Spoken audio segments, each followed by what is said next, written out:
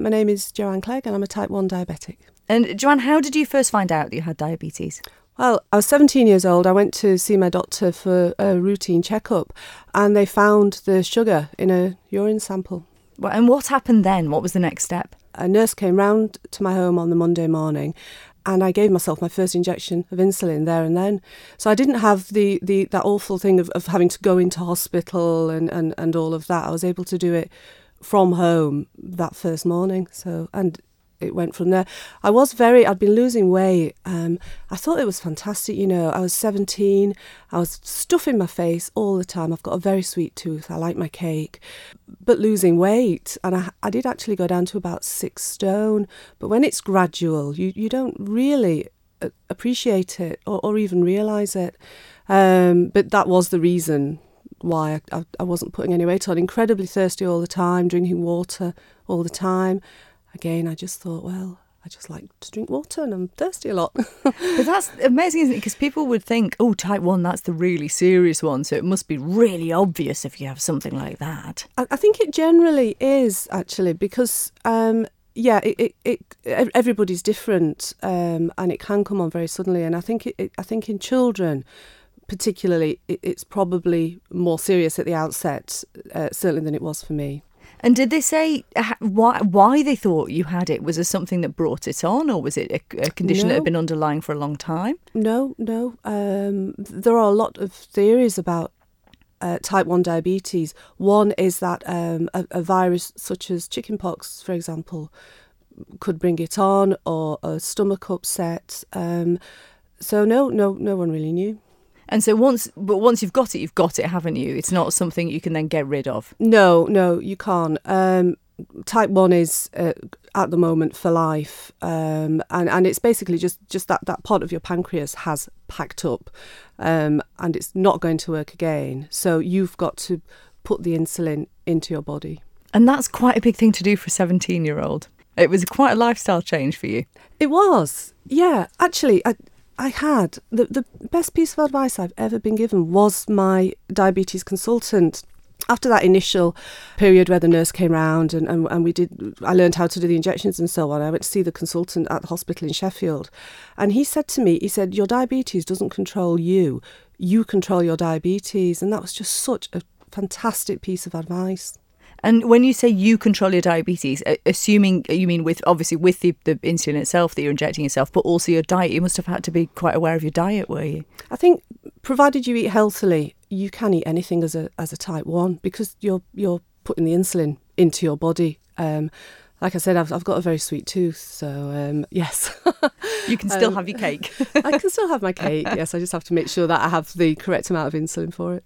And so you must have seen then over that time some quite dramatic changes in the way that you monitor yourself and administer the insulin, because there's been some quite dramatic progressions, haven't there? Oh, it's been huge, the way that technology has progressed. I mean, 100 years ago, a diagnosis of type 1 diabetes was a death sentence.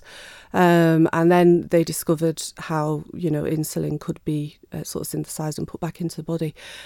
When I became diabetic, I was on 2 injections a day. There were no opportunities to test your blood in those days. So a lot of it was guesswork, and you sort of relied on your regular visits to the hospital for checkups and so on. I then went on to 4 injections a day after my daughter was born when I was 25. And now I use an insulin pump where the insulin's being delivered under the skin directly. That lasts for 3 days, and so you change that every 3 days. And instead of doing finger prick blood tests, I wear a sensor, again, just under the skin. And all you do there is, it's like swiping a credit card. You swipe a meter over the sensor and it tells you what your blood sugar is. It's a lot easier. I think the sensors as well, although they're not on the NHS yet, it will happen, we're all hoping. But for the parents of small children who previously were waking their children up in the night to do finger prick blood tests, now just go in, swipe them. The child doesn't even need to wake up for that, and they can see what their blood sugar is. That's brilliant. So clever. I mean, in the early days, did you have any sort of scary moments? Because obviously you can have the highs and lows and things, and if you're type 1, that's quite dangerous, isn't it? Yes. I always had very good warning symptoms that I was going hypo in the early days. so was able to treat that quite easily with glucose tablets. I've never really had anything. I've had it for over 30 years now, and I've never really had an issue with it.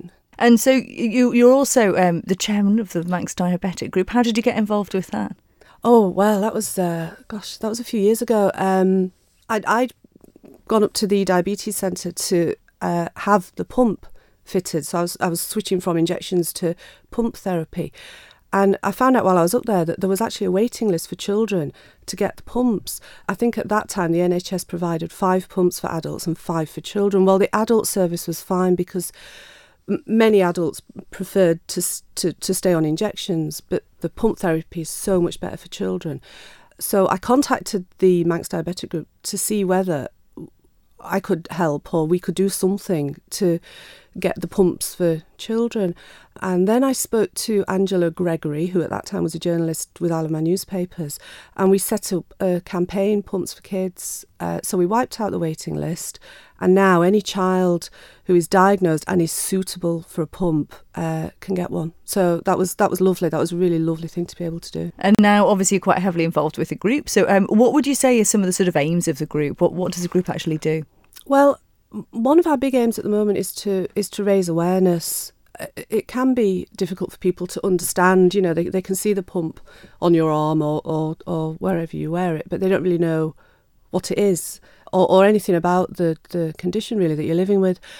So raising awareness is important, and the way we do that is we just try and have a presence. We were at the Food and Drink Festival last September.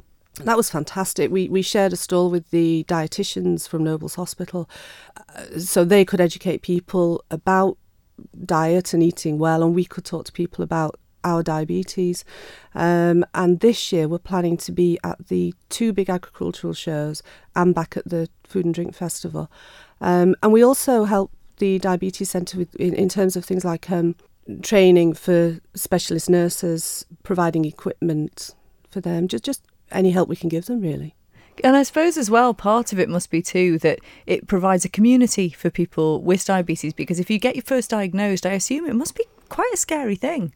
It is. It's a bit. Yes, it's a bit of a leap into the unknown, and also chances are you won't know anyone else who has type 1 diabetes. We have the Manx Diabetic Group. We have a lovely youth group organiser, Kerry, and she organises lots of events for young people, but we're also trying to involve more teenagers. The age range that really often falls between the gaps in care and support, which is, you know, your sort of 17, 18 to early 20s age group, and what can we do for them? So we're looking at events that might attract that age group, things like kayaking, live music, that sort of thing. Because at the end of the day, it certainly doesn't prevent you doing activities like that, does it? I know you had a talk recently with a fascinating young man, didn't you? We did. Sam Brand, yes. He's in his mid-20s. He's in the States at the moment, and he races bicycles for Novo Nordisk, which is one of the manufacturers of diabetes equipment and insulin. So he's actually living the dream, and he said this because he's a type 1 diabetic. Yeah, and diabetes, type 1 doesn't have to stop you from doing anything. I mean, Steve Redgrave, the rower, the UK Prime Minister has type 1 diabetes. But again, that's not the thing that defines her. A lot of people aren't aware that she is type 1 diabetic. A lot of people aren't aware that I am, because it's not something that you would bring up in conversation, is it? But I suppose in some ways you can't, if you're in a social situation that involves eating, in a way you also can't really avoid the sort of acknowledgement that you have diabetes, because you have to deal with it, don't you? You do. It's quite amusing sometimes, actually, because you'll be sitting around the dinner table and you don't know how much insulin you need until you see the food. So the food arrives, and the first thing I do is get my pump out well, first of all, I swipe my arm, which must look a little bit weird. And then I get my pump out so I can put in the carbs and my blood sugar level. And then the pump tells me how much insulin I need. So I hit go. But to anybody watching me, it just looks as though my food has arrived and I've got out my mobile phone and started sending a text message or faffing around on that. So, but then on the other hand, you don't want to say to everybody, oh, I'm a type 1 diabetic and I'm just going to do a blood test and then I'm going to inject some insulin. Sometimes it's a little bit awkward, but not half as awkward as it was where it was a finger prick blood test and then you'd be getting a needle out and flicking a syringe. Yeah. So if people want to get involved in the group or become part of the sort of community, how can they do that? Well, we're always looking for volunteers to help us when we're at events. It's always nice to have people help us. Anyone can get in contact with us. We're just about to relaunch our website, actually. We have a lovely techie person on the board now. They're all volunteers. It's fantastic, the work that they do. So we've had a bit of a rebrand and the website will be online soon. We're on Twitter and Facebook and quite easy to find. It's just Manx Diabetic. And what's this Mother's Day event then? Tell us more about that. Oh, yeah, this is going to be lovely, actually. And again, people can find out about it through Facebook and Twitter. But we're just going out to Silverdale, a bunch of children going out to a ceramic studio. The people at the cafe there are going to lay on some food for us. And we've got the whole afternoon for people just to come along and make something nice for their mum. And as someone with type 1 diabetes, what sort of advice would you give someone who maybe has just been diagnosed themselves?